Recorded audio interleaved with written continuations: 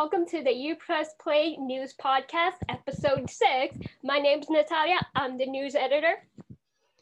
I'm Jillian. I'm the copy desk chief. And I'm Michael. I'm a contributing writer. And on today's list, we have on FAU News, for rest that have been coming out, stadium tickets. And in national news, we have spring breakers, COVID updates, and updates on the AstraZeneca, Asian attacks, Biden scandal, and what has been happening in China right now in the camps. So Austin Silverstein graduated from FAU with his bachelor's in business in 2019, and he was very involved with the university's Greek life. On the 17th, he was arrested and charged with domestic battery to an emergency care provider, battery of a firefighter, and criminal mischief to a vehicle. Supposedly, this all happened after he got into a fight with his girlfriend of over a year over a conversation about her ex-boyfriend. Allegedly, he grabbed her and pushed her into the bushes. The arrest records indicate that he may have grabbed her so hard that he left visible marks on her arms. He then allegedly took off his belt and used it to scratch up her car, causing $1,000 in damages. When he was arrested, the report says that he began hitting his head on the plastic window within the cop car. So as a result, a fire rescue team escorted him to the Boca Raton Hospital, where he sat with the firefighter and began to spit on him. And then when the hospital staff tried to give him a CT scan, he kicked the technician in the shoulder. He was then taken to jail later that night. That's a hell of a night.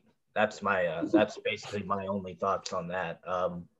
Do we have any more info on this? I assume alcohol was involved. Yeah, they were drinking. It didn't say in the police report how much they were drinking, but apparently they were at like a restaurant or a bar before the fight. Yeah, I mean, I'm just looking at the little bit that we know about it. Man, that's assault when you spit on someone. So you spit on the firefighter, kick someone at the hospital. I mean, I don't know. I don't know if they're going to go easy on him or not, but that's crazy. That is, I don't know. Just stay home when you drink. That's my message pretty much. Stay home. Next, in FAU news, last week we discussed FAU's announcement that classes will return to traditional in-person teaching. The university has now announced that stadium tickets for football games are on sale. Students will get in for free, but for others, the tickets are being sold for $60, which is the same price as last season. What is most notable about this, though, is that the tickets are being offered for full capacity seating. So the entire stadium, should people buy enough tickets, could be filled up. Personally, I think that it's pretty risky considering that there's no guarantee that people will be vaccinated or safe, but what do you guys think? I'm not against having in-person seating for the football games.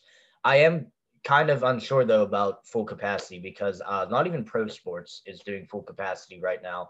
Now we're talking about, I think FAU's football season would start closer to September, October, something like that. So we might be looking at a very different landscape then because of how far ahead the vaccine schedule is. I think that Biden said he hit his 100-day goal in 59 days, or his administration, not himself. But so we might be looking at a completely different deal here, not just for college, but for pro sports in the fall. But I don't know. I don't want to jump to like full capacity. The stadium, the football stadium is the biggest stadium, I think, at our campus, is it not? And I would think so.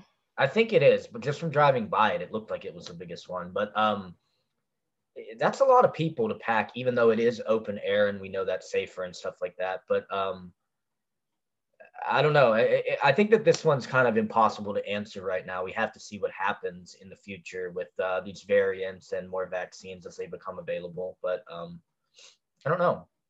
I sort of feel the same way as you. I think that it's okay for people to go, especially because we're talking about something 5 months from now and things are already getting better. But yeah, we'll just have to see, I guess. We're going to talk about the spring breakers. We'll do this pretty quick because we talked about this last week, but I saw yesterday that the city of Miami Beach, they had to declare a state of emergency because of basically havoc down in Miami Beach with spring breakers. And I watched briefly on the news. A lot of them seemed like they were people from out of town. So an 8 p.m. curfew was imposed by the city because of crowds and because of coronavirus risk. And the interim city manager, Raul Aguila, I hope I'm saying that right, said the curfew would be in effect for at least 3 days.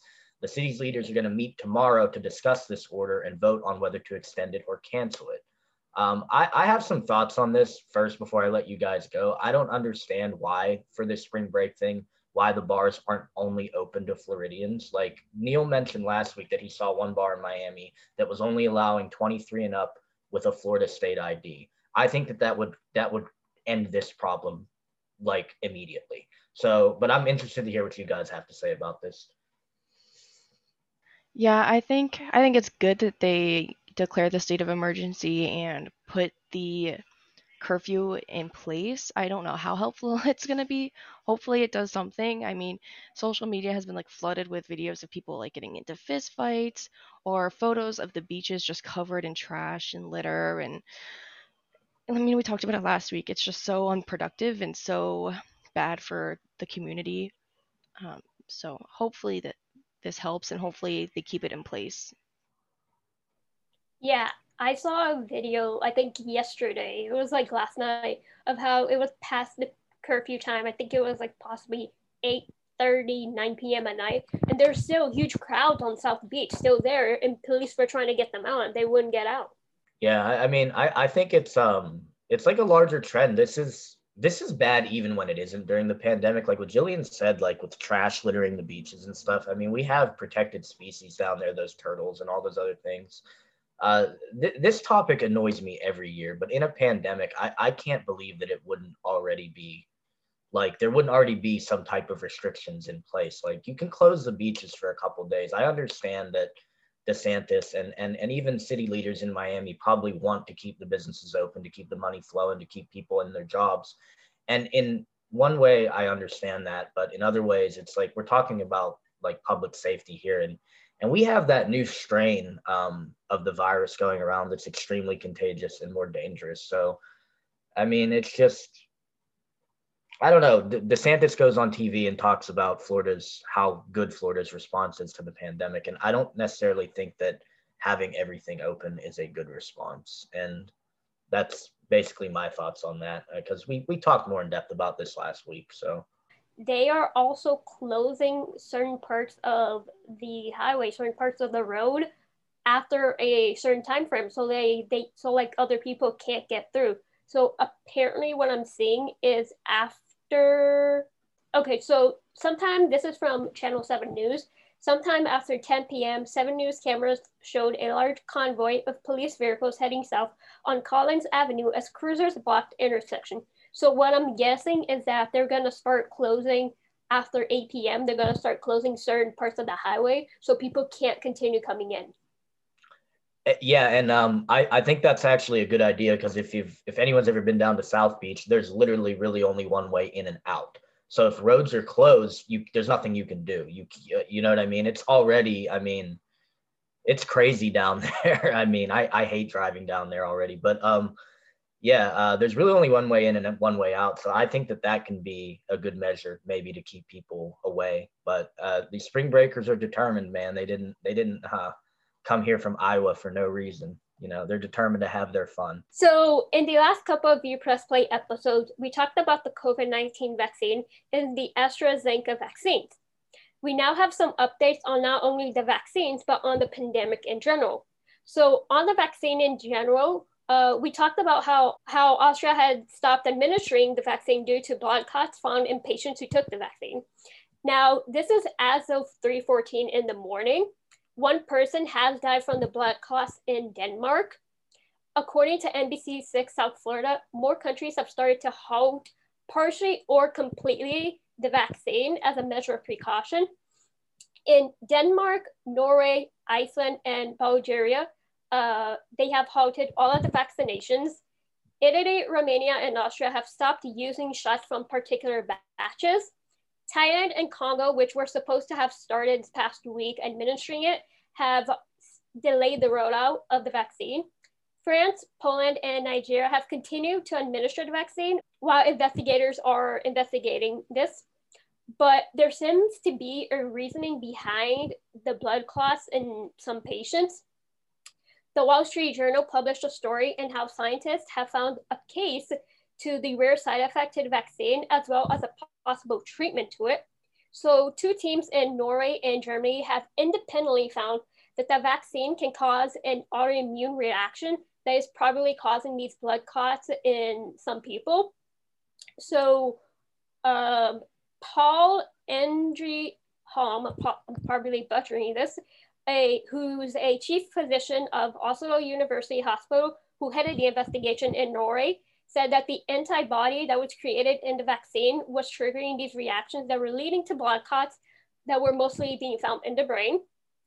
But the treatment that is being found right now is that it can be treated with the blood thinning medication and immunoglobulin, which targets that antibody that is causing the blood clots. So I want to know what you guys think about this. This is kind of weird right now because I remember when we first talked about this, we cautioned that just because some people were having problems with this doesn't mean the vaccine caused it, and we still don't know that 100% for sure.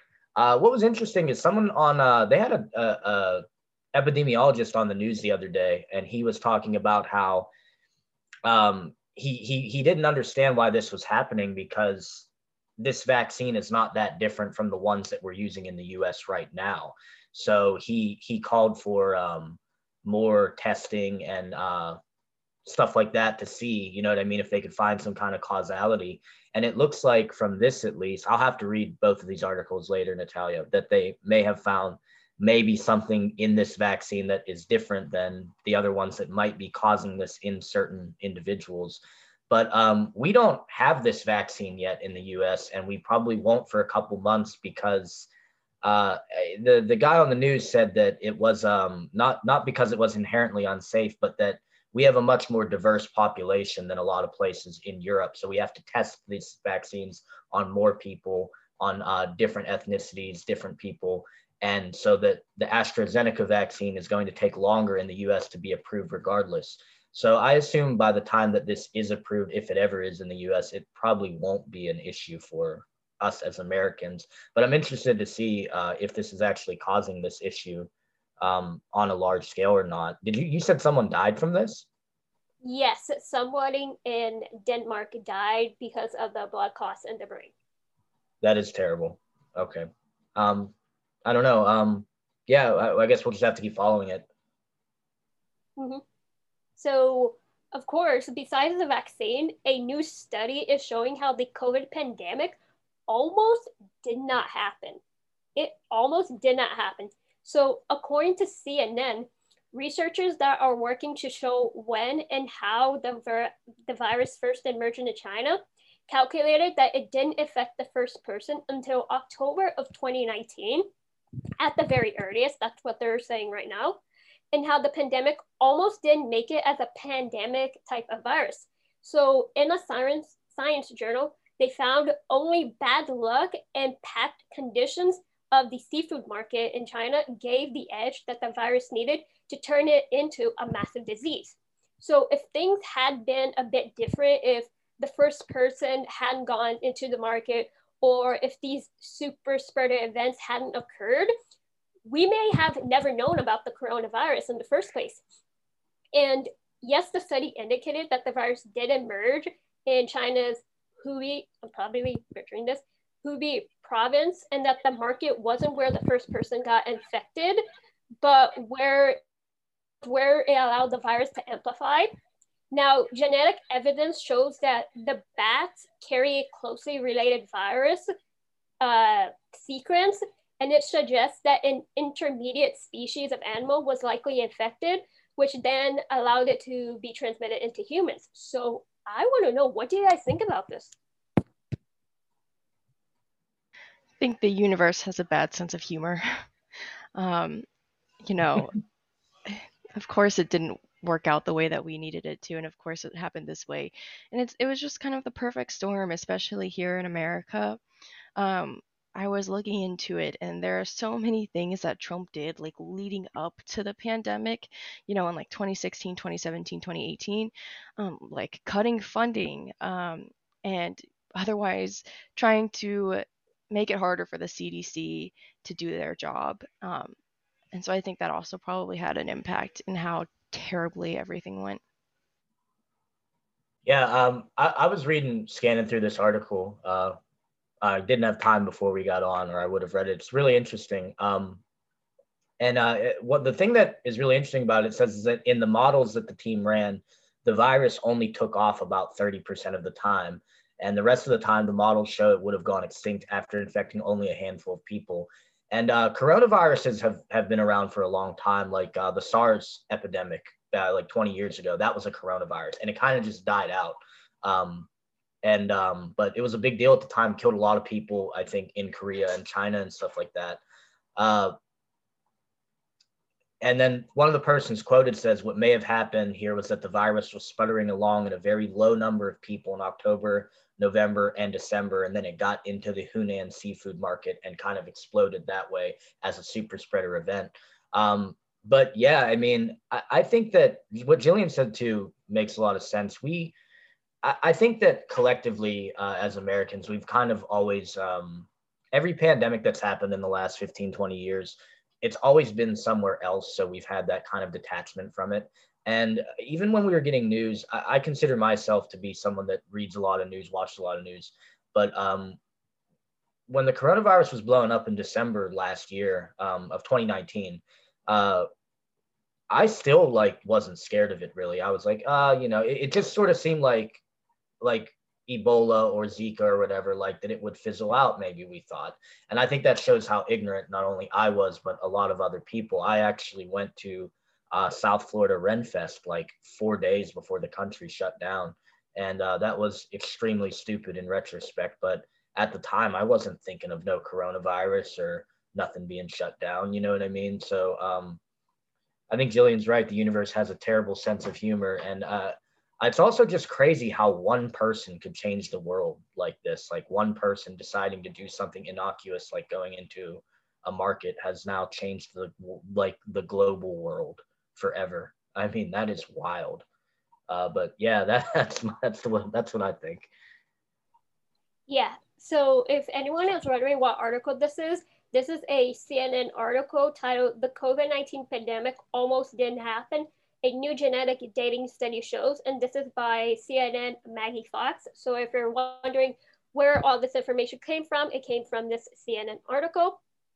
Now, also, this past week, as everybody knows, a 21-year-old in Georgia opened fire and killed a total of 8 people, five of which were of Asian, 5 people which were Asian in Atlanta, and this happened in a spa. But this isn't the first attack that has come about targeting Asians. In the past month and in past You Press Play episodes, we did talk about the recent increases in Asian American attacks, but sadly, it's only gotten worse since we last talked about it.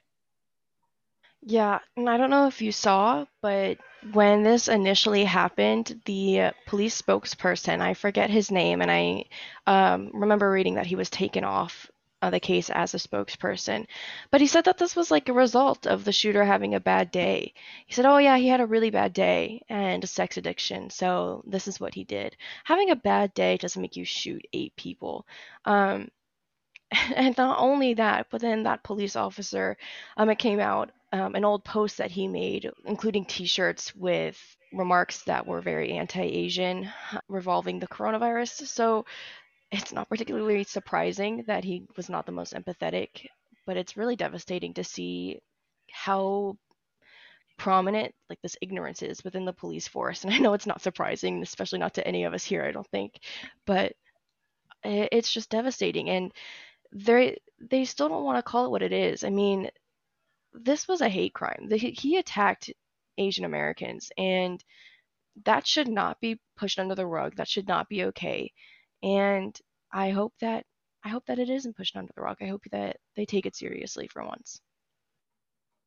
Yeah, I was gonna bring up what Jillian talked about with the police chief about his words. They normalize this kind of behavior from people like this. And also, first of all, I wanted to say rest in peace to the victims. Of course, it's terrible. No one should ever be scared to go and live their life because of the way they look or their culture. Unacceptable. Words from that police spokesman. But I think that these kind of words, they normalize this in a way. You need to start calling things like this domestic terrorism. And I think a lot of American institutions, they're very afraid to call white terrorists terrorists. You think if the tables were turned and a Muslim man shot 8 people, everyone would be calling it terrorism. And we've seen that they just ignore that. It just seems like white supremacist violence and stuff like that is kind of brushed under the rug when that's like the biggest domestic threat. Like the FBI director, Christopher Wray, he said a couple weeks ago that white nationalist groups pose the biggest pose the biggest domestic terrorism threat to Americans. Not, outside groups, not terror groups from abroad, from Iran or from the Middle East or anywhere like that, but white extremists in America pose the biggest threat. And then 3 weeks later, a white extremist guns down 8 innocent people because of their race. And then the police are going to say, oh, he had a bad day. No, I just think that that's ridiculous. And I know that the Biden administration so far has tried to use the correct language when labeling like the Capitol riot. They labeled it as an act of terrorism, of domestic terrorism. But the words we use matter. And I think that this is also, this was drummed up from, we've been going on a year now of people going after Asian Americans and Asian people. And it's not just in America, but we live in America, so that's closer to home. But none of the stuff that the Trump administration said helped with this, with the Kung flu remarks and all that other stuff. I just think that this all sets up an environment where people then start to see Asian Americans as like the other, or like not human or not American, which always leads to bad things like this. I mean, I want to say I'm surprised that this happened, but I'm not surprised. I wouldn't be surprised if something like this happened again in the very near future. It's just, there's a lot of hateful people out and things are divided. So Another thing that people are talking about because of what happened is the gun laws in Georgia. They have no waiting period to purchase a gun. So he walked into a shop and he bought a gun and he went out and did this on the same day. Florida is another state that has very, very lax gun laws. Very, very lax. And I mean, I agree. I don't hunt or anything like that, but I used to go to the shooting range with my brother. It's fun to shoot at the targets, you know what I mean? And even as someone who likes to do that, I think there needs to be way stricter control. You know what I mean? Like, I think assault rifles should be banned, things like that. But there needs to be more background checks, more do whatever we can to stop this. Because another thing that angers me when things like this happen is that politicians and people say that there's nothing they could have done, that it was inevitable. This is the only country in the world where this always happens. There's an Onion article from years ago where it's like, there was nothing we could have done, says the only country in the world where this continually happens over and over again. And it's like, there is more we could do. I mean, it just annoys me, man. We sent men to the moon in the 1960s and we can't have gun laws that make sense. It gets on my nerves, you know?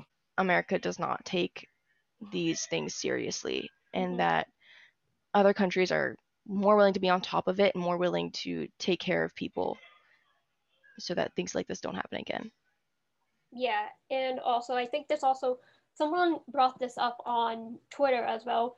We need to stop, there's this whole entire thing with the sexualization of Asian women and also Asian men. And I think that's also kind of what it streams from, is we need to start taking care of these sexual type of obsessive behaviors, because also what they found out was that the gunman, he was kicked out of his home because he had an obsession with pornographic material.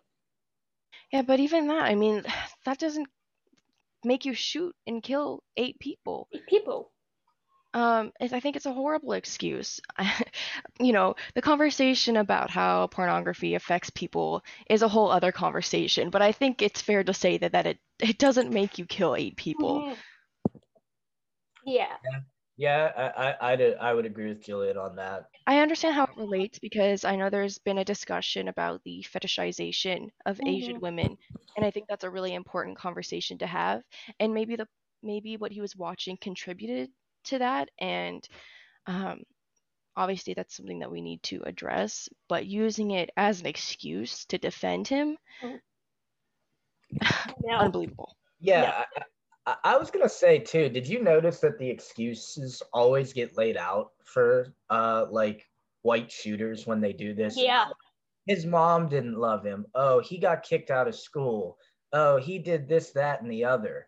But it's like people like will write like huge things about what made Mhm. the shooter do this. But when George Floyd got killed, the first thing that they were talking about was, well, he had a bad $20 bill.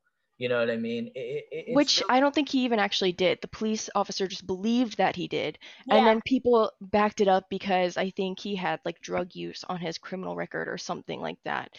Um, but like regardless, like there's no reason to be defending white Wait, shooters or white cheers. terrorists. yeah. Hmm. I think that was my point. There's definitely a double standard in the way media covers white shooters and Hmm. white terrorists versus black and brown victims or Asian victims. You get Yeah. what I'm saying? Hmm. It's a dog whistle that's so loud that everyone can hear it if you're paying attention. And I don't know. I mean, that's something that I always notice every time something like this happens is that they always talk about the troubled past or this or that. I saw when Parkland happened, people saying, "Oh well, those kids bullied Nicholas Cruz," and it's like, what? You're I was victim bullied blaming. Yeah. too, and You're I'm Yeah. victim not blaming. running to school and and killing people. You know what I mean? Yeah. it's just not an So excuse. And It's not people will a, use mental illness or anything. They will literally use anything to defend a white murderer. yes. Anything. yeah. Yeah. Especially a white man. They would Yeah. do everything. Yeah, And I would agree with all of that. I think people bend over backwards to make excuses for white domestic terrorists. I mean, we've seen people make excuses for rioters at the Capitol. I saw yeah. like police officers in the news make excuses for that, and that was disgraceful. I mean, that was absolutely disgraceful. And I'd be saying the same thing if supporters of a Democratic president did it. That was Hmm. absolutely ridiculously disgraceful. Yeah. I think it's also sad, like, our Asian friends or Asian anyone that we know that is of the Asian ethnicity, they can't do, they're scared to go out because they don't know if someone's going to spit on their face, if someone's just going to punch them and call them a racial slur. And it's just saddening that we can't even go, they can't even live their normal lives anymore because of this. Well, something that's crazy about that, I read something recently. In San Francisco, there's actually like neighborhood watches Mm-hmm. of young, fit people that are escorting elderly Asian people or vulnerable Asian people to and from their jobs and their Mm-hmm. markets. And we're talking about San Francisco, which is a place that has a huge Asian population. Mm-hmm. These people are afraid in their own communities to go to their own stores because they're afraid that some nameless person is going to come up behind them and hit them or shoot them or assault them. It's a problem, man. And like I said, I mean, I don't think you could just say, oh well, it's it's pandemic hysteria. People are Mm-hmm. afraid of Asians. I think that No. the rhetoric that was coming from the previous administration for over a year really fired these people up. I mean, people take what, or it seems like rabid Trump supporters took what he said to heart, big time. So they, his words mattered. Everyone's words mattered. But Mm-hmm. I mean, we saw it during the riot when he finally told them to leave. They said, "Oh, Trump told us to leave. Let's leave finally." That's the only thing that made them leave. So Mm-hmm. I don't know, man. It's messed up. It's extremely messed up. But I'm glad that you guys noticed too that immediately they reached for the excuses for the shooter. I mean, I don't, you know what I mean? It's always mental illness or he didn't have a father or this or that. And I get so tired of that, man, because victims don't get the same, level of compassion. And you know that it would be different if the shooter wasn't a white American male. That it's just wild. Mm-hmm. The conversation would be completely different if this Yes. was not a white male. Mm-hmm. Yes. The media and how the police handle it would be completely different. They would be much, much harsher if that were the case. Yep. Pretty much. Yeah. It's pretty awful. That's really, man. It's just I can't. Like I said, I want to say I can't believe it happened, but I'm not surprised. Okay, yeah, I wanted to touch on this briefly. So I know Biden ran on talking about canceling some student debt. Well, in a that's a half truth right now because they have canceled some debt. So I was reading on Business Insider, his education secretary, his administration's education secretary, Miguel Cardona, on this previous Thursday, so 3 days ago, they relieved 72,000 defrauded borrowers of $1 billion worth of student loan debt from for-profit institutions like ITT Tech and Corinthians colleges. These colleges were giving out loans knowing that students would most likely default on the payments. They were very expensive loans. And what's interesting is that Corinthians College in particular, they take advantage of the federal Pell Grant program. They make money from that. And they, at the same time, they're lending out these expensive loans if they knew that people weren't going to be able to pay back. But Miguel Cardona, the education secretary, he said, quote, borrowers deserve a simplified and fair path to relief when they've been harmed by their institution's misconduct. A close review of these claims and the associated evidence showed that these borrowers have been harmed, and we will grant them a fresh start from their debt. So under the regulations, it says that these people that were harmed by these institutions are going to get a reimbursement of any amount paid on their loans, 100% discharge of borrowers related federal student loans. They will be able to put requests to credit bureaus to remove any related negative credit reporting. And if applicable, they will get a reinstatement of federal student aid eligibility.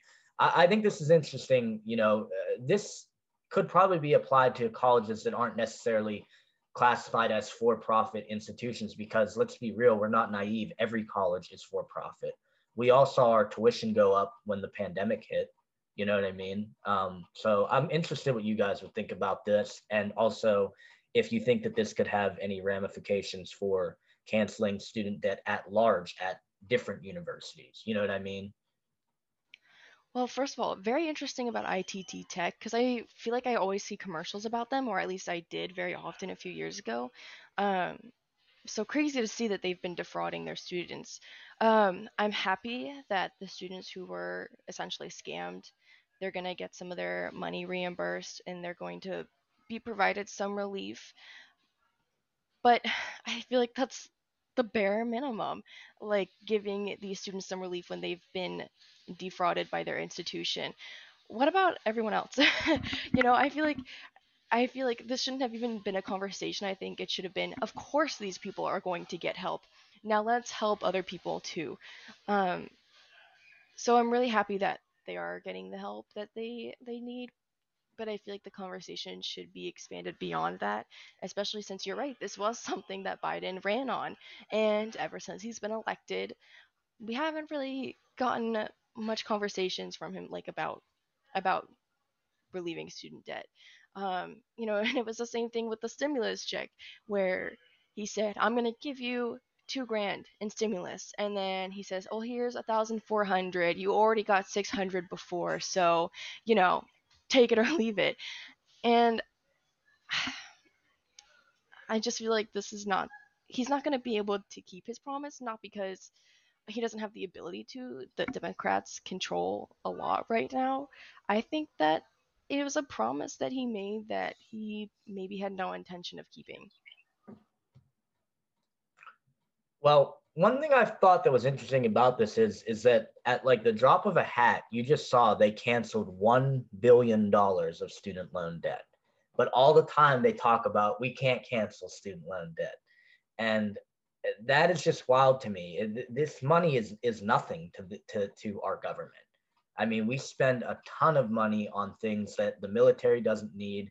And I'm just going to add this out there. My brother's a combat veteran. He was hurt in the Iraq War. And he's telling me himself that they send stuff over there that those troops don't want or need.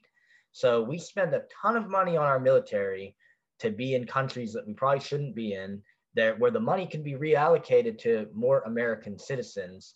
And that's not meant as an attack on the military. I just think that the excuse that we can't cancel student debt is completely bogus. They just did it at the drop of a hat. $1 billion, boom, done. You know what I mean? I don't know, man. Same thing. I feel the same thing with like climate change and stuff like that as well. It's like, where's the money come from? You guys literally can like make up a number and have the money. Like, I don't understand it. Well, what's even more interesting, and maybe this is gonna send me on a tangent, or both of us on a tangent, but if we just taxed rich people, it would be very easy to pay for a lot of things. Jeff Bezos evaded $3 billion in taxes last year in 2020. $3 billion in taxes he evaded. Elon Musk's value went up by about like 500% during the pandemic. All right? Jeff Bezos got way richer during the pandemic, rich enough that I think it was in Forbes, he could have given 100 grand to everyone that works for him and still have been just as rich as before the pandemic. Not even kidding. So the excuses of we can't afford to do things to help people is so crap to me, because if we just tax people who have more money than what they know what to do with, these issues, they wouldn't be issues. Yeah, so also the same thing. It's kind of like the same thing with like universal healthcare. The or is like, oh, we can't give you guys universal healthcare. I'm kind of like, we have all this money. You can give us universal healthcare.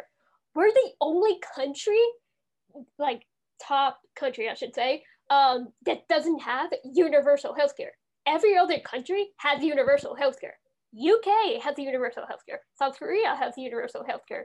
Even Brazil even has universal healthcare, like has some type of universal healthcare system. We have the money, but where do we use it? Yeah. I was gonna say, first of all, about the whole billionaire thing, I think people don't realize how much just $1 billion is. And then you have people like Jeff Bezos and Elon Musk who have several $billion or hundreds of $billion. Also, I don't trust Elon Musk. He named his son X-Ash A12. That kid's probably going to destroy the planet at some point. But that's a conversation for a different day. But yeah, the healthcare thing kills me too, because not having single payer healthcare actually costs more money. The reason, if you have health insurance and you go into the emergency room, the reason that it's so expensive is that they have to account for the uninsured. So you have to pay more. If everyone had insurance, that would be eliminated. That's why they're covering their own, essentially. I'm sorry to curse, but they're covering their own backsides because they know that so many people don't have health insurance. The easy solution would be to give everyone health insurance. You know, I mean, this goes to a lot of things. I mean, I saw, like, they say you can't solve homelessness or whatever. I saw that Norway solved homelessness, and they said that it ended up costing them less money to give the homeless apartments and job training than it did to like any of their other measures that they had been trying for 20 or 30 years or something like that. So the idea that where does the money come from is just absolutely insane to me. I hate that excuse. I always use, if you know me in real life, you'll hear me say it all the time. I say, we put a man on the moon in the 60s. Don't tell me you don't have money or you can't do something, because that's bonkers. We did that. So I don't want to hear it. I was totally right. This did put us on a tangent, and that's totally fine. Um,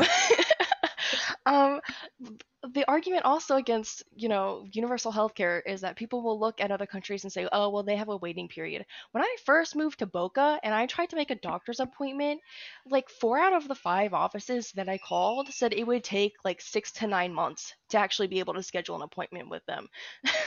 So I would much rather have to wait like a couple weeks and have my medical bill covered than be told that, I have to wait several months to get an appointment and then still pay for it when I'm done. Yeah, so there's also this thing, I keep seeing this on Twitter all the time. Not Twitter, TikTok. Um, it's where it's kind of like, tell me, it's something like, tell me you live in America without telling me you live in America, or like, tell me you're not from America without telling me you're not from America, or something like that. And it's like stories of like people, of like Americans who live in like France, or like they live somewhere in Europe, and they're telling their stories about how they went to the emergency room. Or there was this one story about a woman on TikTok, I think. She got hit by a car or something, and all this like change fell out of her and stuff, and like they're like trying to call the ambulance, and she's like, stop, like don't call it, that's gonna cost me a fortune. And they're like, what do you mean, that costs like less than $1,000 here, that costs like $500 or something. And she's just like, what? And she's just like staring, she's like, what the heck? And it just goes to show. Well, you could also tie this back to the pandemic in a way too. I mean, how many people would have kept going to work if they had health insurance and were able to stay home? Yeah. I mean, your insurance shouldn't be tied to. We all deserve health care. I mean, that's number one. I don't care what your job is. We all deserve health care. And Jillian's right too. The waiting list thing is bogus. I had an illness in December, and I wanted to go see a specialist for it, and there was a 2-month wait. And Fortunately, it cleared up. But and my mom's a nurse. The hospitals charge you for everything. The saline that they use when they run an IV, they mark it up. Insulin is marked up incredibly high. A Tylenol that they give you if you go to the emergency room, they're going to charge you 40, $50 for it. It's just messed up, man. That's all. Jillian was right. This did send us off on a tangent because it's just, and Florida's Medicaid laws are so dumb. I mean, I'm just going to call it as it is. They're just so ridiculously dumb because I'm not a native Floridian. I've lived in tons of other places. I've lived in like 5 or 6 states. So it's just wild when I got down here to see how ridiculous it was. Because in some places in the U.S., pretty much everyone can get some type of Medicaid insurance, but not here. Well, it was a tangent, but I think it was a productive one, or at least an important one, a good conversation to talk about. Um, but yeah, so I guess back to the conversation at hand, which was loans. um, yeah, I think that it's great that these people are receiving help, and I think that help should be extended to Americans everywhere. Yeah, I think what's going to end up happening is they're going to do some kind of half measure where they cut like 10 grand of student debt, which, would be sufficient for me. I haven't borrowed very much for my education, but if you are taking certain fields, you might be many thousands in debt. So these loans are predatory, and they're your only way out sometimes. They say, well, don't take them. It's, well, then what do I do? You know what I mean? So I don't know. The system is kind of messed up. Yeah, and you make a really great point. Like I'm fortunate enough that at this point, I'm heading towards the end of my third year here, and I don't have any student loans yet, just because I've been able to get so many scholarships. But that's not the case for everyone, and I think you're right that they are predatory. Because you're asking these kids when they're 17, 18 to sign up for loans. And our schools don't even really teach like sufficient economics classes. Um, so that's ridiculous. And then on the other hand, you have people who had to pay off their loans already who are saying, well, I had to pay my loans, so you should have to pay yours. And I think that is just ridiculous. I'm sorry that you had to suffer. I don't think people should have to pay back these insane loans with these insane interest rates. Um, but why does that mean that someone else has to go through the same thing? Yeah, I agree with you. I mean, these people that are loaning out the money, they're gonna be rich regardless. You know what I'm saying? I mean, it's that's America though. Poor corporation. You know what I mean? Boo hoo. But I don't know, dude. It's just unbelievable. This topic makes me very angry sometimes. Because the loans are predatory, and like you said, you're asking people to sign away. You're signing something you don't understand for a lot of people. I went to school later. I didn't go to school right out of to college right out of high school. So I mean, I have good credit and stuff, and I've taken out a few loans. I know what I've borrowed, and it's well within my means to pay back. But a lot of people don't, and I don't know. Your only way out for a lot of people is a college degree, and the only way to pay for that college degree is with a loan, and then they end up getting screwed.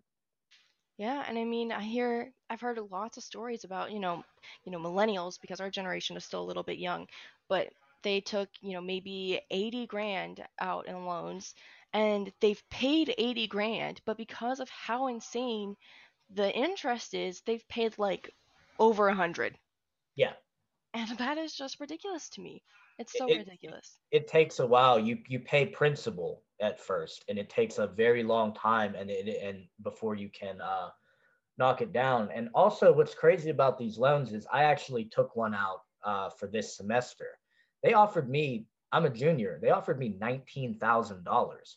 And I could have been like, if I was young, if I was 18, I'd have been like, holy hell, $19,000, give me that. I can buy a jet ski. But I was like, no, I don't need that. I don't need that. So I lowered the amount to what I knew I needed to help me. And then I declined the rest.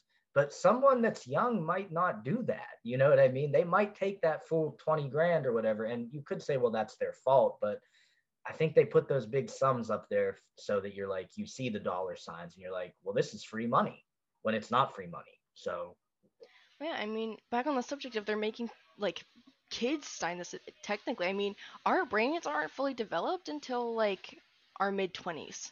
yeah. And these are kids who are just out of high school.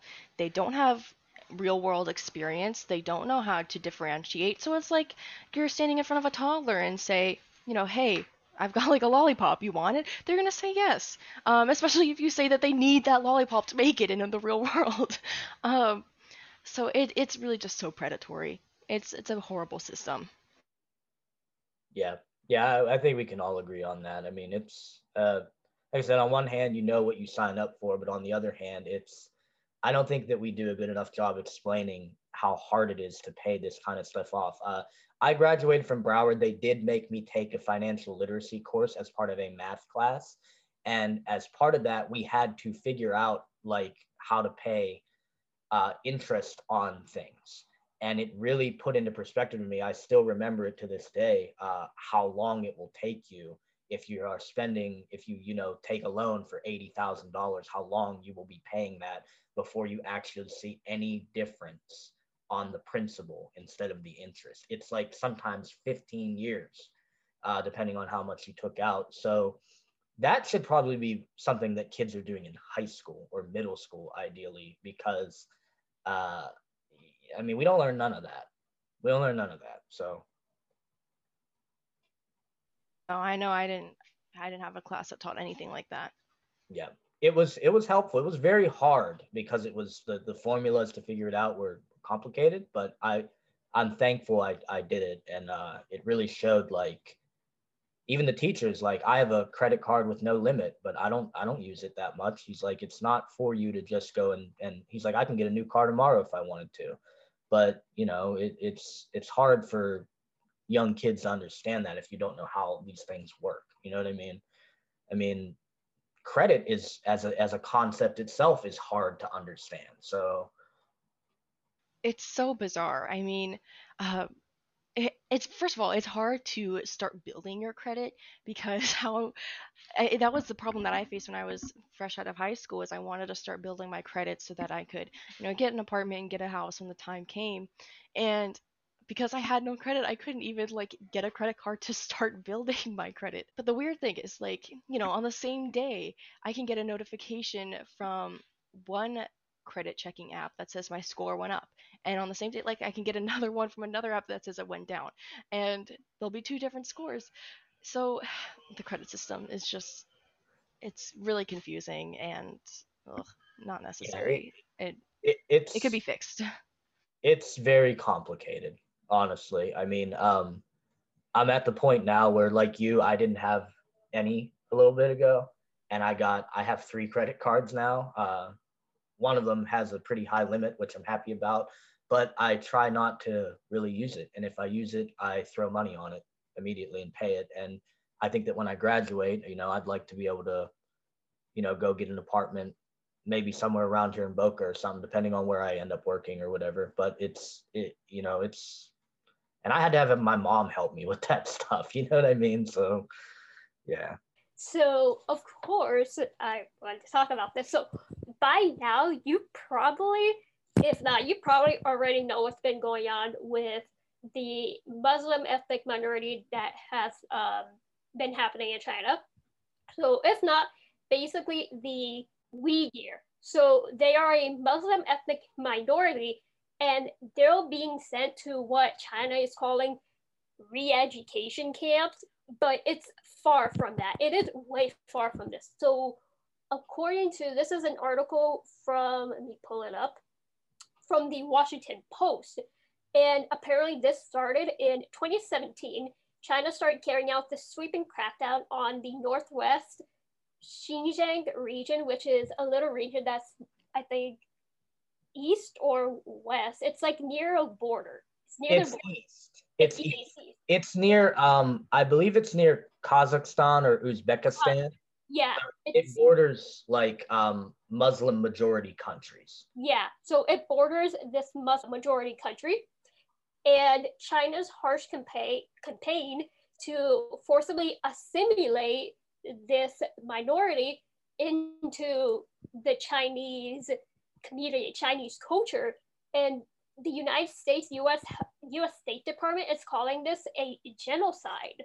And they're saying they estimate more than 1 million people are in these re-education camps, but China still keeps denying this, and they keep saying that it's a vocational education and training center. And I was reading, I'm not going to give too much information because of privacy and stuff. I was reading a story on CNN about how this family has been set apart. They're like breaking apart this family because they don't want them to. It's just insane. Like, what do you guys think about this whole entire situation? I'll go first because this is wild. What's happening in the name of this place? It's spelled really weird. It's Xinjiang is the name of the place where this is going on. This has been going on for 4 years now. There's an article on the Wall Street Journal called 12 Days in Xinjiang. If you're remotely interested in this, you should watch this article. Read this article and watch the accompanying video. Everything there is surveyed. They have checkpoints set up throughout this city that have face monitoring technology to look for Uyghur features because they look different than traditional Chinese people. So they have, every time you go through these checkpoints, it scans your phone for if you've mentioned a mosque, if you've mentioned that you pray, if who are your contacts, what news do you consume.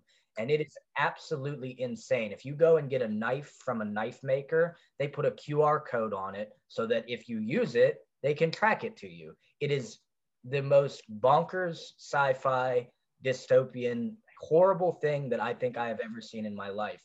And they're literally hauling people away for nothing. They want these people to assimilate or die, basically. And this article is called 12 Days in Xinjiang. It was written on December 19th of 2017, which was 3.5 years ago. So this has been happening. And for the president of China, I don't know that he's a president, but Xi Jinping, for that, they know what they're doing. That's number one. But they say that they're monitoring these Uyghurs because they're afraid of political extremism and things like that, which is just bogus, in my opinion. It's just a way for them to persecute people that are different, and it is absolutely insane. If you go watch the video, it's hard for me to explain in words. There's like literally security checkpoints every so and so where you go and you scan an ID and then you walk through a thing and it scans your phone's data. And like I said, it's they're not even free at home, basically. Like I remember in the story I read, there was anecdotes about how someone came to observe a family at home, and like he slept in the house with them and stuff, just to make sure that they weren't attending mosque or that they weren't religiously Muslim or things like that. So it's pretty awful. There's and the thing that makes it the most awful is there's really nothing that anyone can do. China is such a strong nation. They have a huge military and economic might that even if, you know, Joe Biden can get on TV all he wants and say that we know this is happening, but it's on China to make the change. And this has been going on for 4 years, so I don't see them making a change. Yeah, there's not a lot we can do because the article from CNN even said that like China keeps denying these allegations because we keep on saying, oh, this is a human rights allegation. This is a human rights. You know, we keep telling them and they're like, oh, no, no, no, no, no, no. It's just re-education camps. We're just trying to, it is not. It is not that. Like, I've been reading stuff, how they've been like forcifying like sterilization on, you know, this minority like women and stuff just to keep them from like giving birth. And, you know, as we know, like China has a, I forgot what it's called, but like a one child policy. Yeah, the one child policy, and how, you know, for this minority, they're kind of being a little bit lenient because of like history and stuff like that. But they're like now starting to like pressure them. Like there's people that are like, hey, if you have more than like 6 types of kids, you know, you have to pay fees or else you go to jail. Yeah, it's a terrible situation. I mean, honestly, I pulled up, I'm going to read an excerpt from this article, but it says this is what's happening in Xinjiang, essentially. Security checkpoints with identification scanners guard train station and roads in and out of town. Facial scanners track comings and goings in hotels, shopping malls, and banks. Police use handheld devices to search smartphones for encrypted chat apps, politically charged videos, and other suspect content. To fill up a car with gas, drivers must first swipe their ID cards and stare into a camera. So it's nearly impossible to move about the region without feeling the unrelenting gaze of the government. Citizens and visitors alike must run a daily gauntlet of police checkpoints, surveillance cameras, and machines scanning their ID cards, faces, eyeballs, and sometimes their entire bodies. So, and if you ever run afoul of the government, when you swipe your card, a big X comes up and then they can detain you. What? Yep. It's literally like, it's in like the 5th paragraph. When fruit vendor Parhat Amin swiped his card at a telecommunications office this summer to pay an overdue phone bill, his photo popped up with an X. Since then, he says every scan of his ID card sets off an alarm. He isn't sure what it signifies, but figures he is on some kind of government watch list because he is a Uyghur and has intermittent run-ins with the police. He says he's reluctant to travel now for fear of being detained. They blacklisted me. I can't go anywhere. So this is actually probably a lot worse than most Americans even think it is. You guys should, should go watch this video and read this article. I could not believe this, how insane what they're doing to these people is. It is terrible that they're sending them to camps, but they're essentially they're like little lab rats in their own communities because they're being monitored everywhere they go. They can't pray. They can't send a text message without being feared of it being scanned and coming back and then getting taken away. So it is, oh my God, I can't believe even the tech companies would agree to like let China use this kind of technology. It's wild, absolutely wild. It's wild. And all I can think about is, you know, because I've learned about, like, we all learn about the Holocaust in schools and stuff. But like we don't really talk about like the Japanese side of what happened during that time. This to me just seems like Holocaust Germany plus Japan. Because if you look at like what the Japanese did during World War II, it is insane. So this just makes me like, how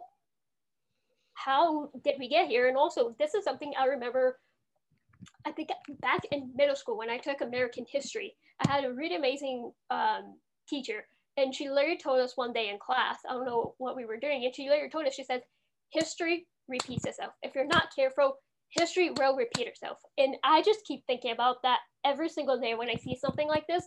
I just keep thinking about that exact thing she told us in class that day. Yeah, I mean, this is not just a Uyghur problem too. Eventually, this is going to be a China problem. They're using this surveillance technology to surveil Uyghurs right now. Eventually, it's going to be all throughout China if it's this accurate. And you know what I mean? Some of these articles said that their scanning features can like predict a Uyghur with like 85% accuracy. Imagine that kind of technology expanding worldwide or something like that, or to other countries, because that's the logical progression of things like this. And that'll be the last thing I want to add about it, because I know Jillian wants to chime in. So Well, I was just wondering because you mentioned that that you were surprised that tech companies agreed to do this. Do you know if is there like any prominent American tech companies that are involved with this, or are these Chinese companies? from what I understood, I read a bunch. I did a deep dive into this a couple months ago. I just remembered this article in particular, but I read about 5 or 6. And they did go talk to some of the Chinese tech companies who said that they were ensuring that it wouldn't go too far. But like I said, if you read the articles, it's clear that they're using this to surveil the Uyghurs because they're an ethnic minority and they know that they can get away with it. And then they're going to use this technology eventually on all Chinese people. And then eventually they can sell that to the highest bidder. And one of the articles I read said that autocratic countries, Iran, Turkey, places like that, you could imagine that they would want this technology. They would pay top dollar for it to surveil people. And eventually, where does it stop? So right now it's a Uyghur problem where eventually this may be a country problem, like multiple countries, or even a problem in the US. I mean, as far as I know right now, like I said, I haven't read some of these articles in a while. There was no US company involved with this. And it's really raising alarms because it's these tech companies are doing the work of the government basically and helping them to create a police state essentially. It's terrible, man. I will. You guys should definitely just go watch this video. It is unbelievable. I felt like I was watching a movie. So And has the UN done anything, or have they made a statement, or have they investigated? Like, do you know what's their role in this? as far as I know, it's just the same as what we've been hearing the last 4 years. You know what I mean? Like if you pay attention to the news, we all know that they've been mistreating this ethnic minority for years. So really, though, I mean, what can you do eventually? You can sanction, you can do all this stuff. The issue is like I said, it's China isn't just militarily mighty, but they are economically mighty. Everyone relies on them to get cheap products and cheap things to manufacture products. You know what I mean? The US has this kind of cold hot relationship with China. You know what I mean? Where you don't want to piss them off because we rely, and they don't want to piss us off because we rely on each other so much. So it seems like it's just been lip service. You know what I mean? Like sort of the same things that we hear about like North Korea, the way North Koreans are mistreated. It just seems like lip service. Like, well, what can we do? You know what I mean? I don't know. It's terrible. I don't know I'm not going to act like I know what the solution is because this is extremely complicated. I don't think this is open and shut like student debt. You know what I mean? But it's just worrying to where technology is going to go. You know what I mean? We already see kind of intrusive advertising. TikTok's algorithm is already kind of creepy. You like a couple videos about puppies and then all you get is puppies, and it's like, or you talk about something and you open up your phone and then there's the product you were just talking about. Maybe you wanted a new pair of shoes or a new phone. There's the new shoes, new phone. I don't know, man. It's just the logical progression of this. I think can only be bad. That's it. Yeah. So, and like I said, this stuff is like probably in China is probably the most extreme that you'll see of something like that. Like in this Wall Street Journal story, the reporters were talking about how they were driving, and as they were driving, it's like 6 police cars pulled up and blocked their road and got out and they said, "What did we do?" And they said, "Well, we scan every license plate that's not from Xinjiang. Get out of the car." So it's just absolutely wild. And yeah, just go watch it. Anyone listening, and especially you two, you guys are into journalism and stuff like that. Go watch this. This is wild. So yes, we are done here for today. My name's Natalia, and that was the You Press Play episode 6. Make sure you also listen to all of the other podcast episodes that we have up, and we'll see you next time on You Press Play News.